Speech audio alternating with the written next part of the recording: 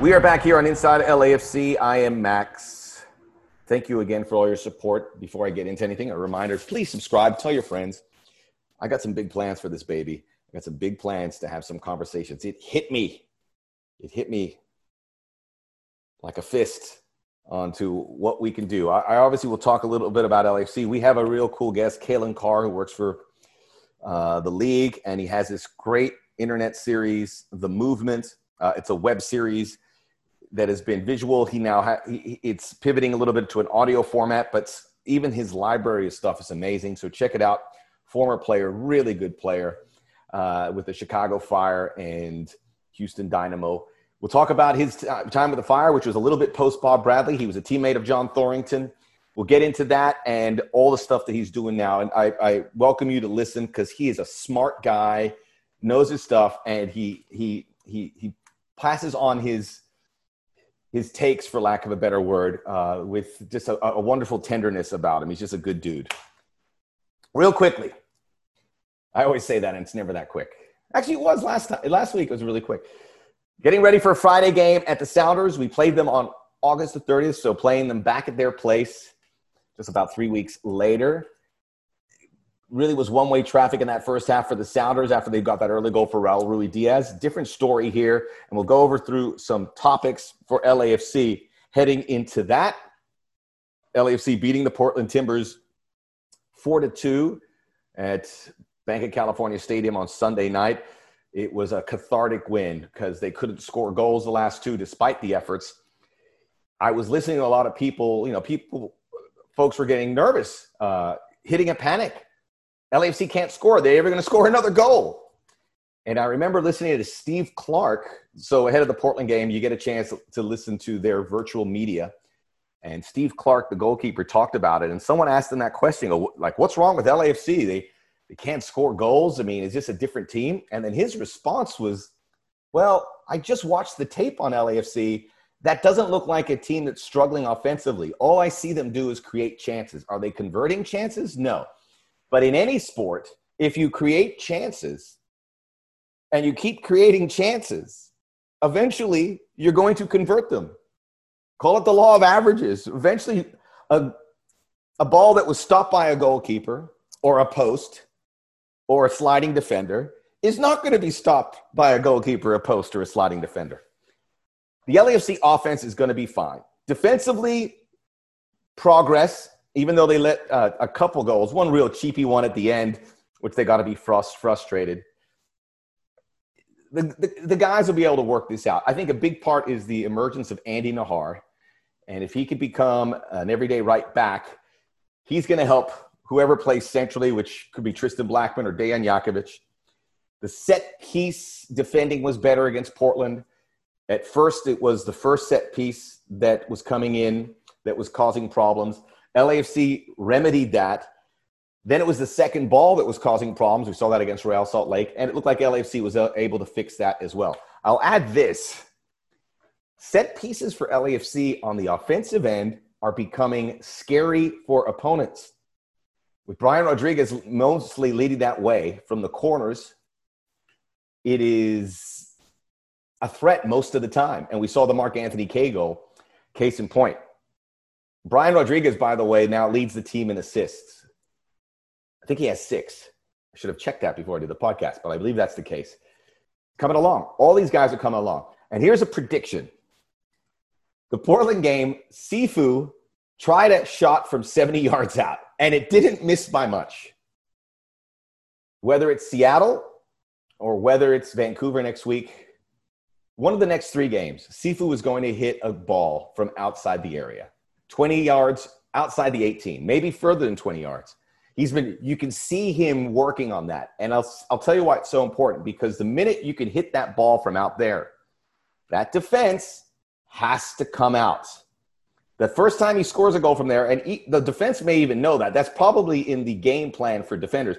This guy can hit it from there. I can't sit here in front of my goalkeeper and defend. I got to come out.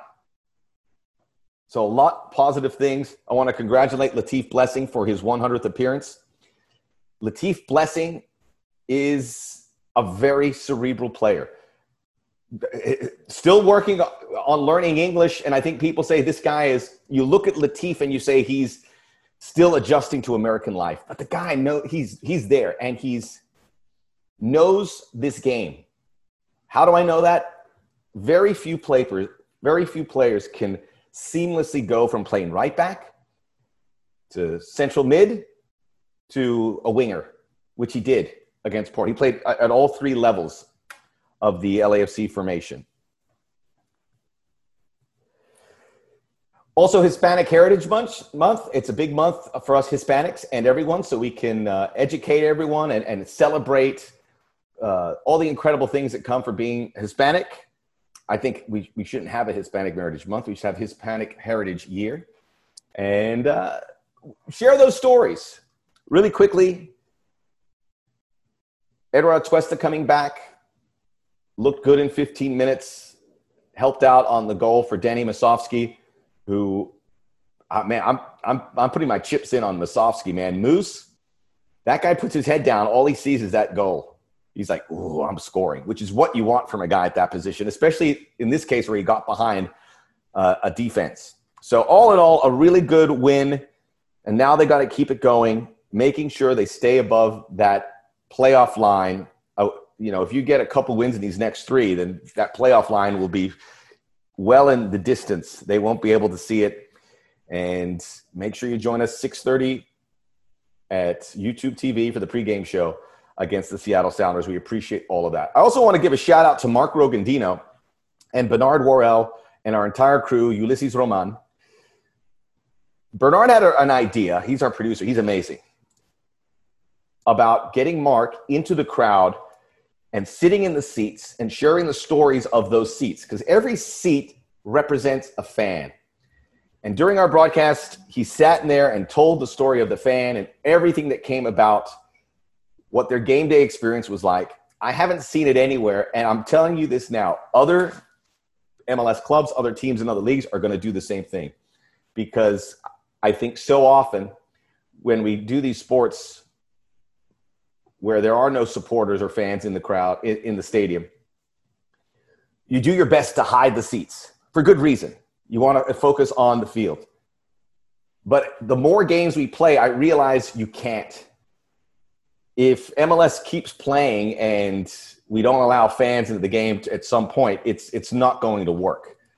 So the conduit is to look at those seats as if there's someone in there and think of the people that are in there. And that's how I'm retraining my head for these broadcasts. And it was really thanks to Bernard and Mark for what they were able to do. So I appreciate that.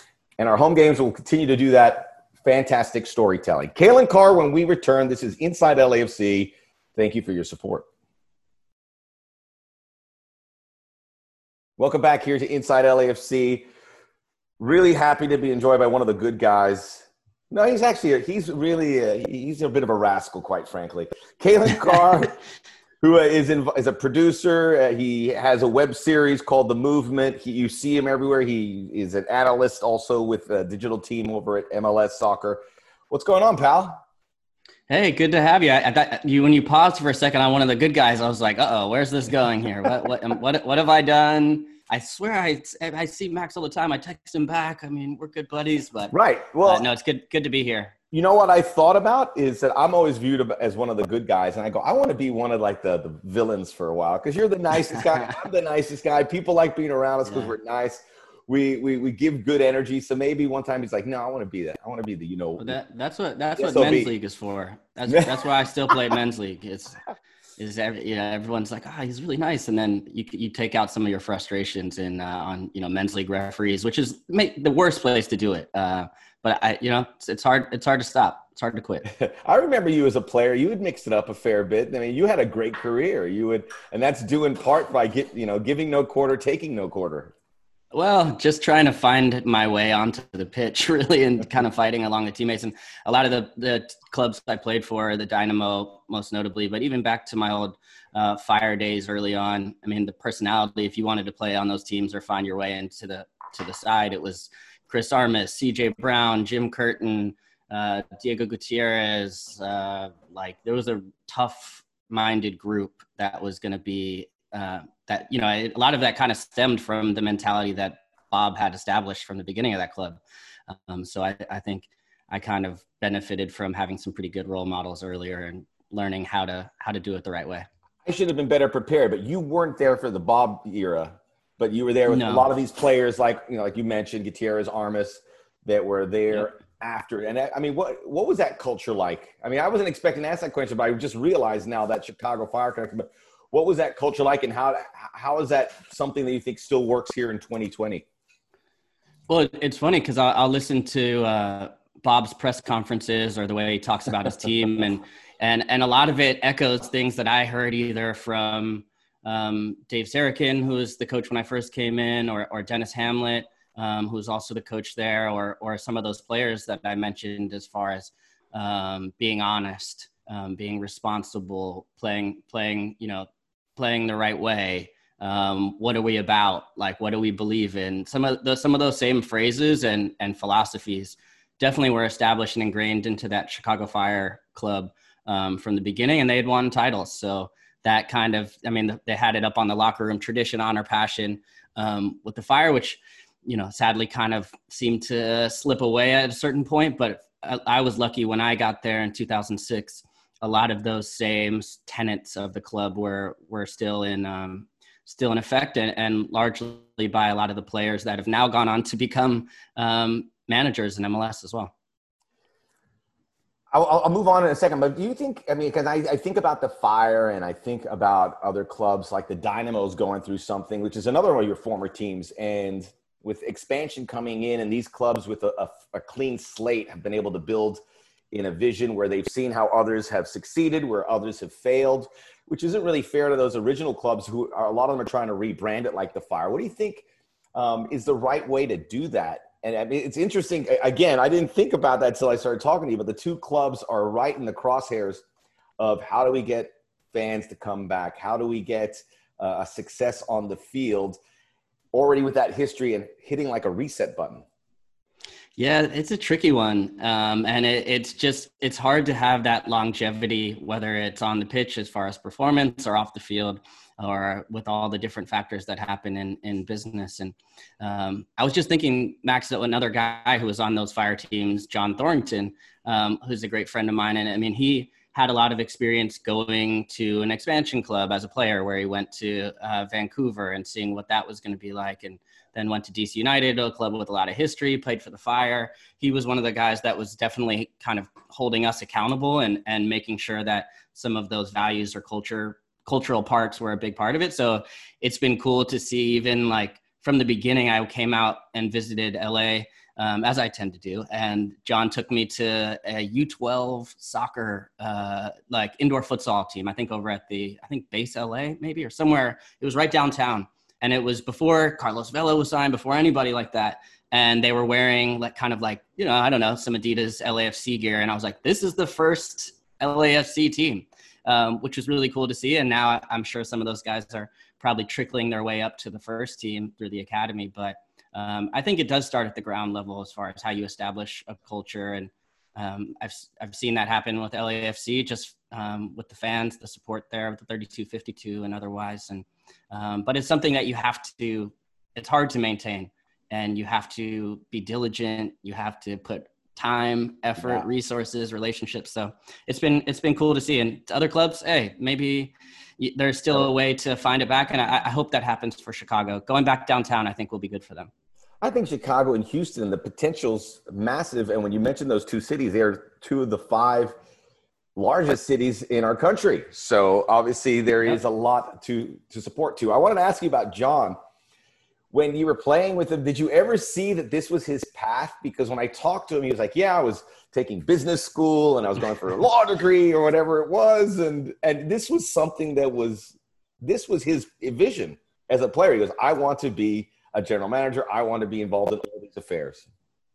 Well, I would say to begin with, John and I did not get along on the pitch. It was because I don't know if he plays in any of the staff matches. I think he does out there. Yes, but he's like, they're notorious. You watch him. I mean, one of the fittest guys ever, technical, he has the pedigree, had played for a club like Manchester United at a young age and played in Europe for quite a number of years before he came back to MLS. But we just went at it in training, and he would kick me. I would kick him back. We'd get into arguments, and I was like, man, I hate this guy. Like, what's up with John Thorrington? And then as it was really about respect though. And as time went on, we became really good friends and carpool mates to go out to training every day. But yeah, he was in business school while you were playing, and you can understand because you're around it for so long.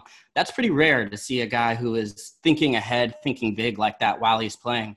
Then had experience on the union side. So really kind of was a player rep and understood that side of it. So he's a special guy. He's one of my favorite people in football in the US, and just a great friend. Great player and a competitor. I'm not forgetting that part. I actually texted him the other day. I went on a run We used to duke it out for fitness exams and all that. And I had a flash of like chasing him down the other day. I texted him and be like, man, I'm still hardwired. Something's wrong with me. But it's all respect. Caitlin, that's a beautiful story. And it's got a beginning, a middle, and an end.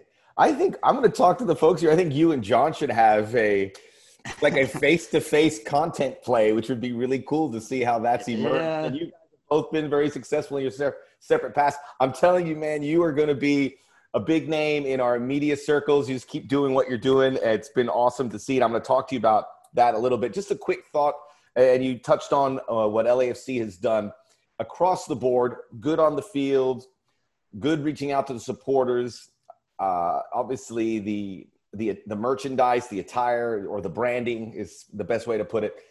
What are the elements that you have seen that have made this, from your perspective, living in New York, from a league perspective, why has it been so good?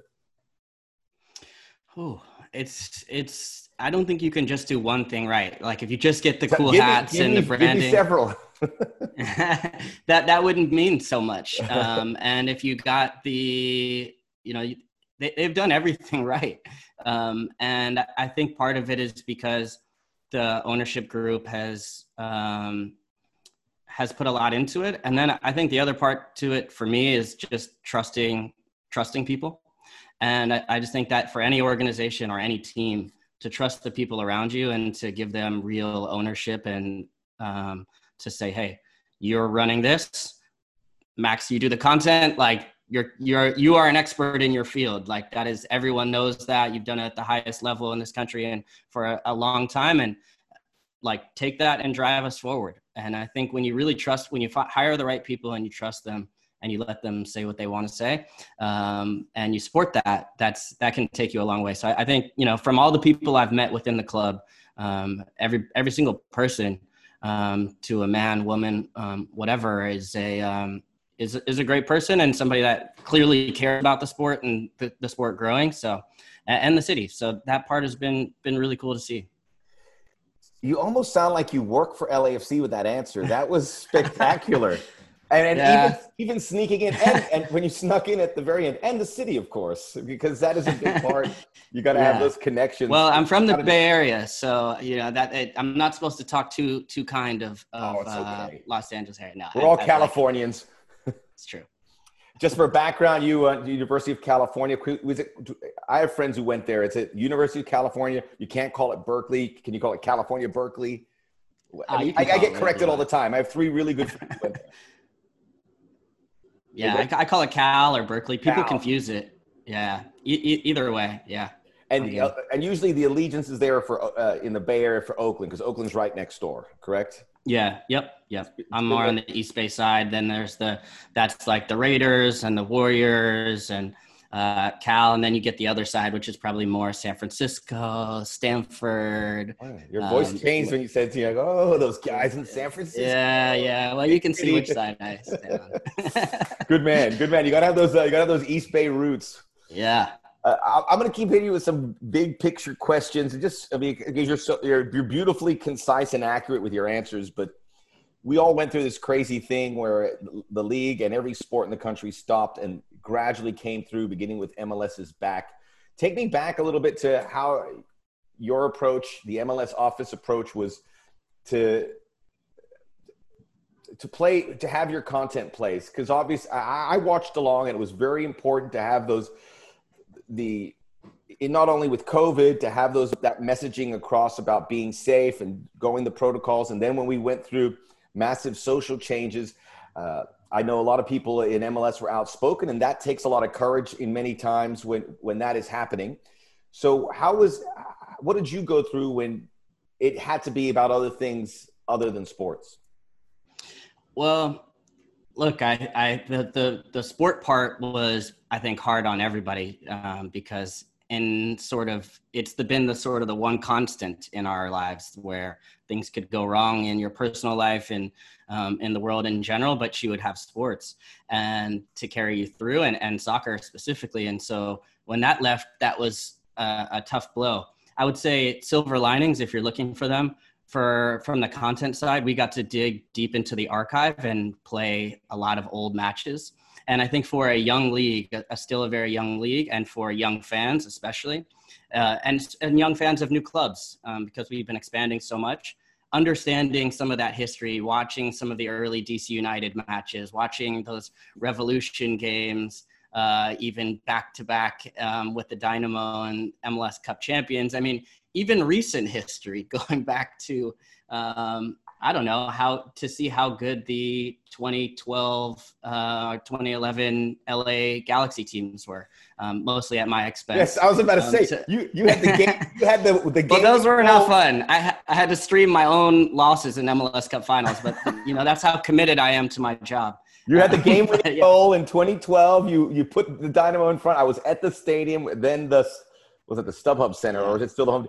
And then the Galaxy came back. This close. You've been MVP. Yeah. I mean, I'd be an LAFC hero if I could have stopped the Galaxy from winning a title. But yeah, I mean, it was so that part was tough. And then I just think the other part around, as we've looked to kind of evolve, and there was this big idea with the Orlando tournament, but then a big part of it around that was also the formation of Black Players for Change, and then the discussion of how soccer and social justice intersect and meet. And that's a conversation that I've been partaking in for a while, and have tried to really elevate some of the voices of players, of former teammates and friends, and fans around MLS. And so that part, to me, when that moved to the forefront, was something that I was actually really excited about seeing, because I think some of these conversations had been happening for a long time, more in locker rooms or quiet corners or conversations, but maybe not as public as they are now. So to see that kind of step forward, and to give all the credit to the players who have been at the forefront of that, pushing it forward and making sure that it's at the forefront. It's been great to see media across the board really try and step up and support. I spoke to Maurice Edu, who joined us for a couple LAFC broadcasts, and we asked him about that. And his reaction was, obviously what you said, being very proud of that. It's a strong but small group that's growing from Black Players for Change, that needs all the players under that umbrella to really make an impact, and they're doing that. But he said, I wish we did more in our players. And I said, look, Maurice, it doesn't really happen that way unless you have that spark. And the spark happened with George Floyd, and then it continued with Jacob Blake. When you think about, and this stuff was happening, these atrocities were happening, obviously, when you were a player, when we were all growing up in the 90s and the 2000s. What does it say about these players across board that they grab this moment? And how much, what don't we know about what it takes for them to grab a moment like this? I think it speaks to the moment in the world that we're in, and just the urgency that is upon us to really try and right a lot of these wrongs that have been here for a long time. But I also think it points to the importance of collective action. And we have seen people step forward, whether it's Colin Kaepernick or Megan Rapinoe, and others who have taken a stand on their own at times and suffered greatly for it in a lot of cases. But I think when you step forward together, the way we've seen the players organize, it makes you a much stronger voice. And I think that's maybe been the biggest shift or difference, where we saw the MLS players of all races standing together in the moment where they decided not to play the matches. And that was alongside the WNBA and the NBA together. So that part has been really good because it's hard doing it on your own. I remember, Max, when I was playing for Houston, there was the shooting at Sandy Hook. And we hosted some first responders because our team president, Chris Kennedy, is from that area. And so we hosted some first responders who came to Houston. They came to a match. We met them. But like a week later, there was an NRA conference in Houston. And I went by myself after training because I wanted to see if there was a protest or to participate myself. And there was nobody there. It was it's Houston. And in some cases, I was naive because I'm from Berkeley and I was thinking this has just happened and we should go out and try and support. And it didn't happen. But even still, I didn't feel the courage to go to social media about it. I didn't feel the courage to step up about it. And now when you see players like Alejandro Bedoya talking about gun violence, or just players in general speaking up on issues that affect everyone, but also, our communities. And I think that progress is really cool. And it makes it so much easier for the next generation of players who come into Major League Soccer to feel that they have a voice and they can speak up, or they're expected to, or they can stand alongside the people in front of them that are already doing it. That's amazing.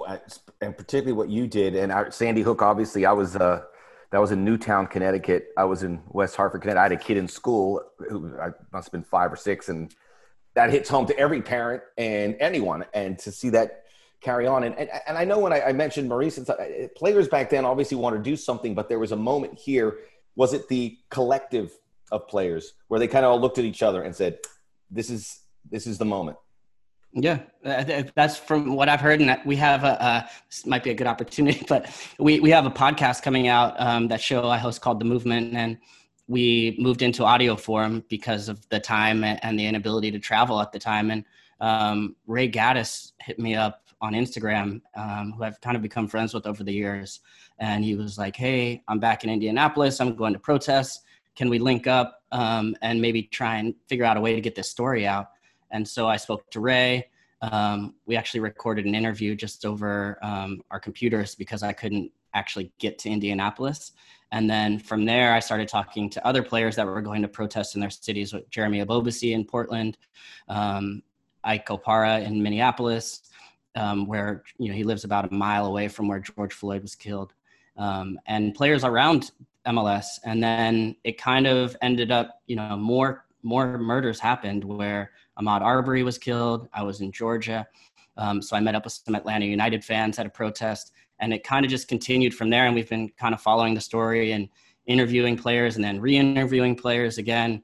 And so it's kind of turned into a longer narrative of what this moment has been like and how it crosses over to soccer and the soccer community.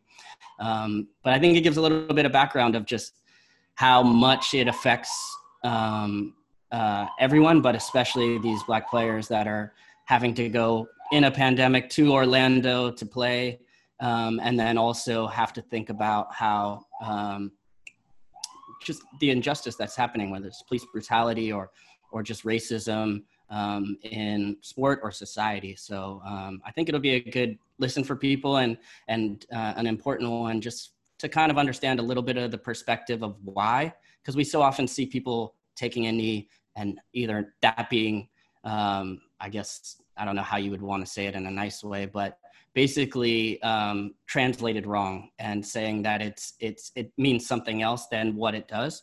And so they've been pretty clear about exactly what they're protesting and why. And so that's something we try to include in the piece. And the movement will be it's on MLS Digital Circles. So on the MLS Twitter social media handles, correct? Yep. And you can catch it on anywhere you catch any podcast. So Apple Podcast, Spotify, any of the places you listen to it. But yeah, you can check it out. It's on our website. It'll be everywhere. So definitely plug that. Oh, for sure. But honestly, Kalen, when I got you, I wanted to talk mostly about that because what you're doing there is amazing. Not just in social circles and in efforts to make change with specifically the Black players for change. But prior to that, what you've been doing with that is, it's a touchstone for a lot of topics we haven't really discussed.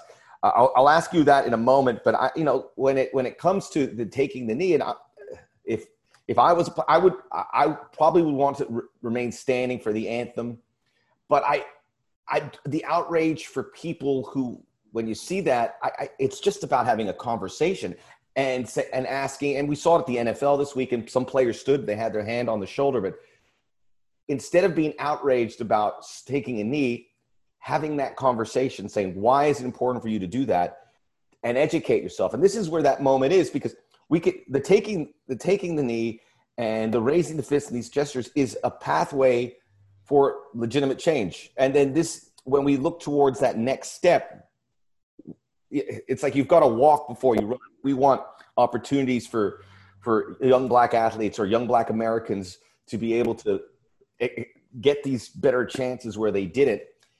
Is it safe to say this is a process we have to go? Communicate, do these things where you can open the door for these kind of opportunities down the other end. Yeah.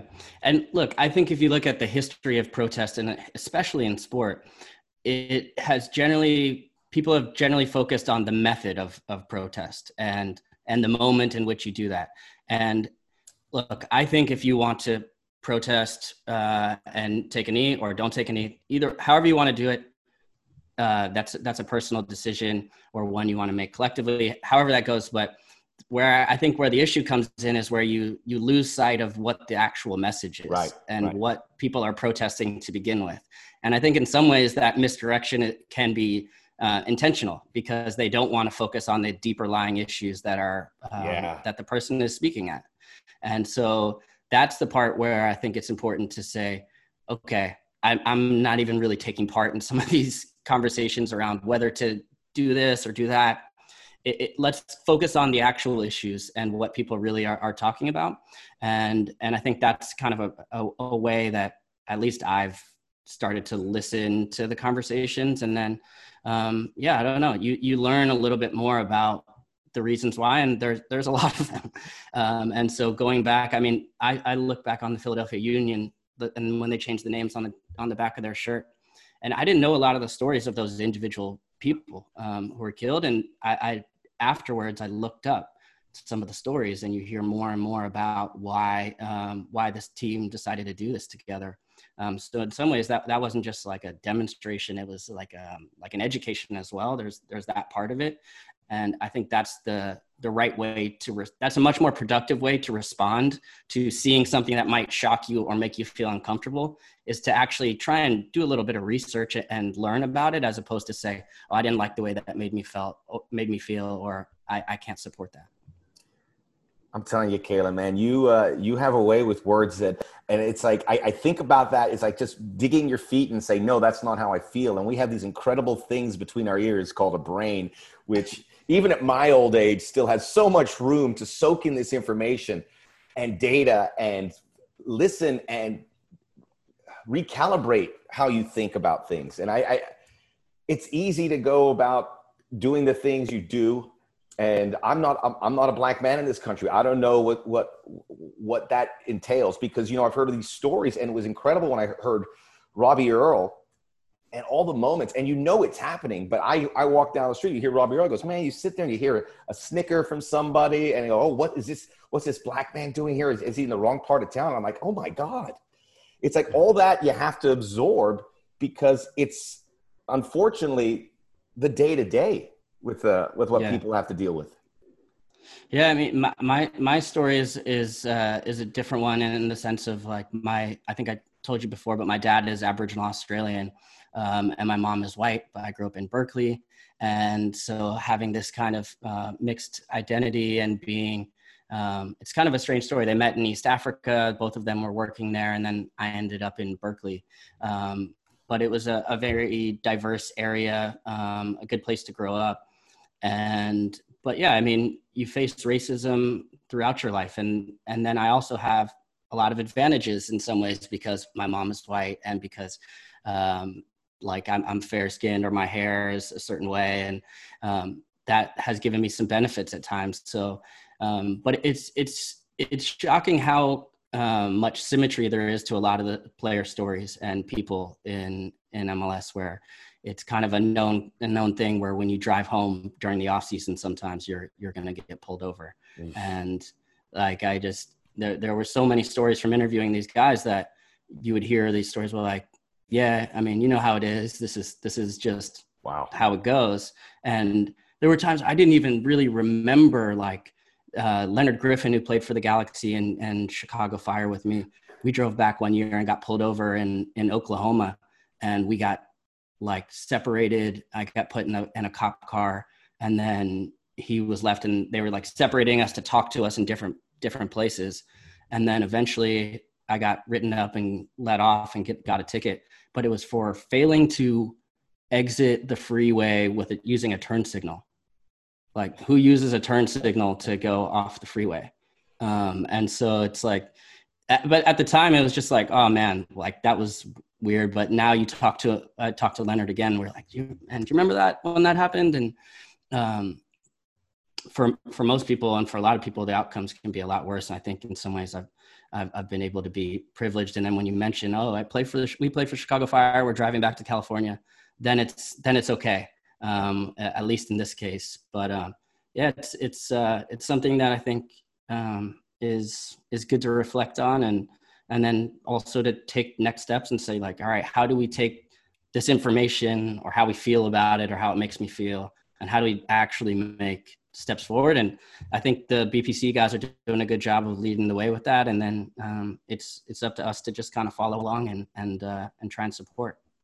I have a couple friends who are sheriffs in Los Angeles, and I talk to them about this too, and I say, what and I know that's a tough job, and I know about how things can escalate, and pulling someone over, and they realize, they go, we've got to be better at not sweating these details, not profiling people, just give people the benefit of the doubt. He goes, but that doesn't filter out to the whole police departments, the sheriff departments, but it's they need to be involved in the conversation. I know many of them are. I can't speak on all of them, and it's what you said about being in a very tolerant and accepting place like Berkeley. And our Mark Anthony Kaye had a similar situation. Toronto is a place where everyone's accepted, and it's a big melting pot. And then he goes to Louisville, Kentucky, which is very different. It's the South, and Los Angeles, which is not the South, but has had a history of racial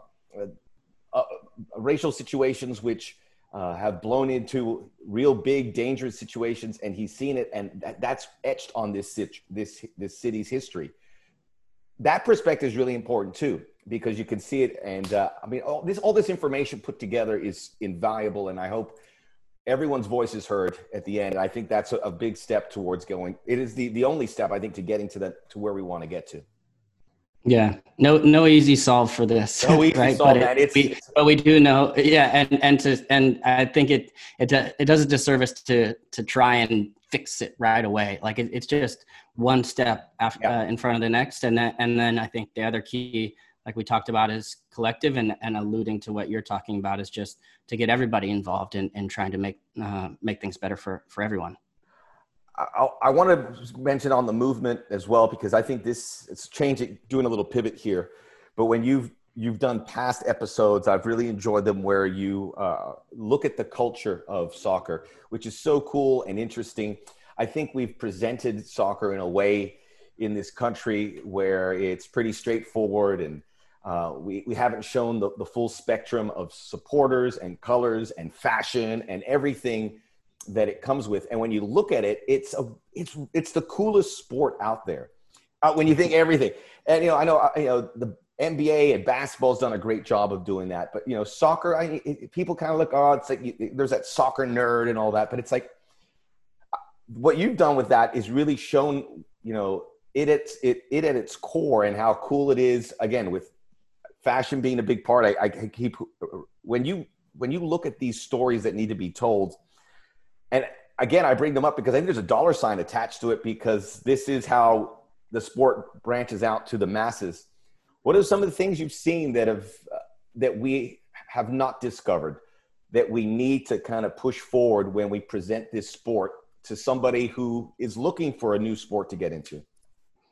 I think it's happening. I think LAFC is actually a really good example of that. And I think Oakland Roots is another really good example of that. And I think we're starting to see more and more of these clubs kind of putting forward that image that will resonate with people, to say like, hey, yeah, this is cool. I want to be part of that.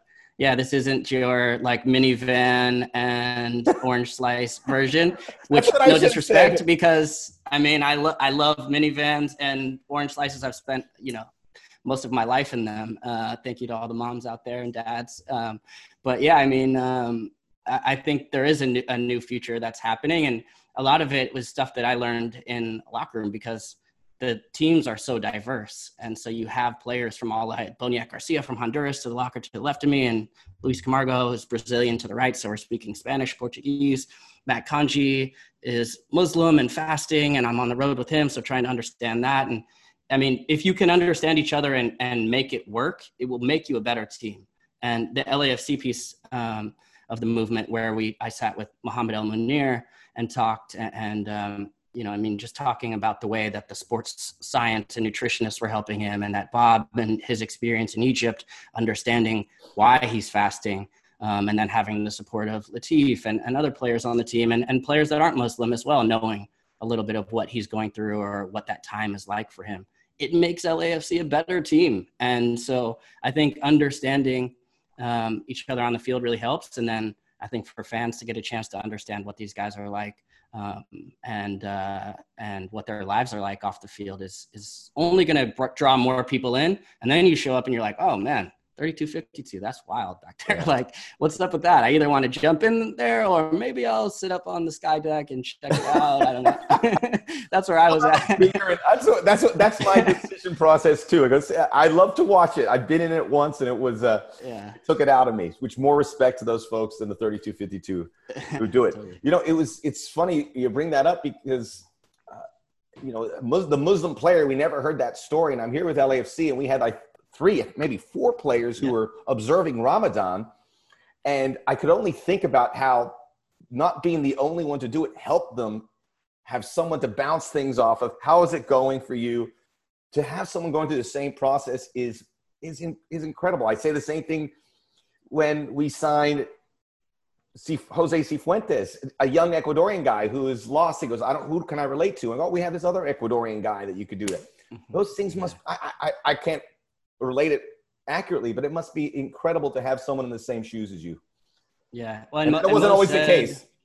No. And Mo said it. I mean, I think having the support of his team, but also the club, because I think he mentioned when he was in Serbia, I believe, that he kind of had to hide the fact that he was fasting because he didn't know if he would get minutes, or if that was going to limit him. Can you blame him? You can't blame him. I mean, yeah. And so the idea that you would have to hide your faith, or how you choose to practice it, is I feel like that's something people can universally, whatever faith you come from, you should be against that. You shouldn't have to hide who you are. And so I think having the support of the club, and the the resources around it and the understanding of it, that was really impressive to me. So I think more and more stuff, I hope more clubs can kind of follow that lead. And that goes for anything. You're right.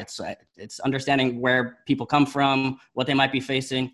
And I think that will go a long way to helping performance actually on the pitch. And getting back to educating yourself, when I wanted to learn the inner workings of Ramadan, so I read up on about it. And whether you're Catholic or Jewish or agnostic, if you see what someone does for their faith in this nature, all you can do is respect that person, because it's a sacrifice and it's them getting closer to God. And I think that's what so many people want in their day to day. So hats off for bringing that to light, my friend.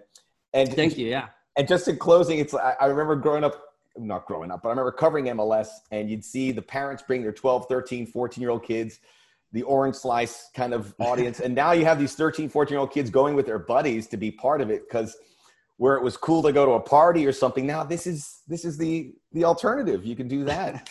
So everyone's welcome. Come on in. Bring that minivan right up to the bank.